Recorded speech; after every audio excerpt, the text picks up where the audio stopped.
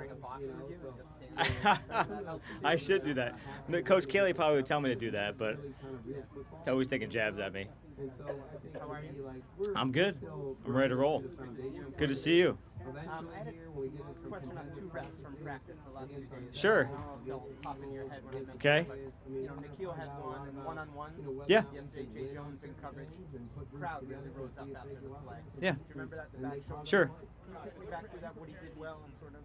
Yeah, I think every rep for every receiver, and especially Nikhil, I think what they have, I always say they have to have a plan in terms of what they're trying to do, and that's on the release, getting off the ball, and once they do that, then they're in the phase within the route, and they're trying to do something there, whether that's get hands off of them or stack a defender, and that's things we talk about. And then obviously, a guy like Nikhil, a guy like Christian Wilkerson, Isaiah Zuber, guys who are bigger, then their body comes into play, and then they're able to adjust the football. And that was an excellent throw by I think Cam was playing quarterback.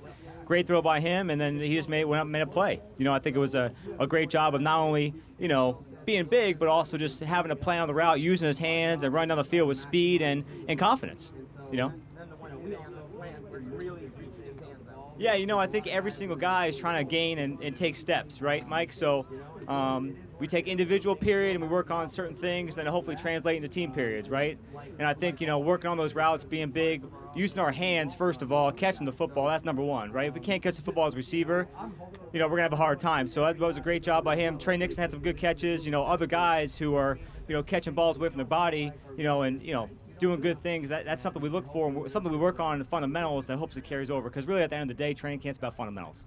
You mentioned Christian. He seems to be getting some solid opportunities out here. What were you able to learn about him last year when he was on the practice squad? Because we really weren't able to see him at all this year. Yeah, for sure. Guys like you said on the practice squad, and Christian was active for a game, I think, against the Jets. And he got a couple opportunities there. I think a guy like Christian Wilkerson understood his role last year in terms of, hey, I'm a young kid, I'm trying to grow, I'm trying to learn the offense, because he wasn't with us last year in training camp. He was in Tennessee, so he came in here, he was quiet, he did his job, he took the coaching, and then, it played into the offseason, worked hard, stayed in shape, and then hopefully that translated in training camp. And, he's doing a good job, working extremely hard. He's understanding the playbook, he's giving great effort, he's playing fast, and that's what we ask every single receiver to do in our room. That's what we ask every player to do in our program, and, he's doing a good job of that. Yeah. Sticks out, like very precise. Yeah. You can walk up the field, feel good about what you did, but ultimately it gives you an opportunity to get better in the meeting. When we watch the film, I feel like yeah, Kendrick has been great. His energy is phenomenal. He always has a positive attitude. I always say positive attitude breeds positive results. And that's something he definitely, takes into consideration. And I think a guy like Kendrick coming from San Francisco, he's a new guy, and just like Nelson too, has been in other offenses.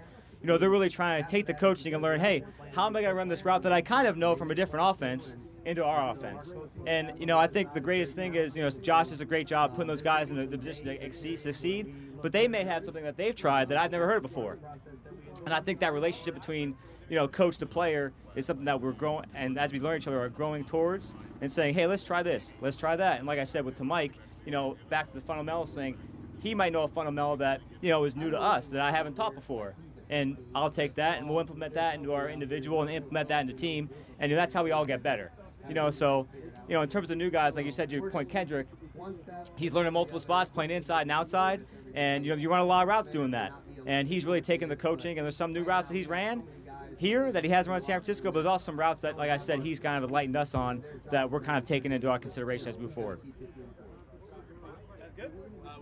Nikhil obviously had the trade request a couple weeks ago. How, as a position coach, how do you prevent something like that from creating awkwardness or anything like that within the room? Yeah, I know it was reported and all that stuff, but I just know that Nikhil is a guy that I've, grown to really admire and love. He's a player in our team, in our room, and I think really highly of Nikhil for how he comes in here and works. And I have a great relationship with Nikhil. We are business first, and he comes in here and works extremely hard, and I appreciate that. He's very hardworking, and you know what? I'm going to come and coach him as hard as I can every day, and he's going to come out here and work hard every day. And that's really all I can ask from him. That's what he asks from me. He expects me to coach him hard, and he's going to work hard because I coach him hard, and we expect a lot out of him.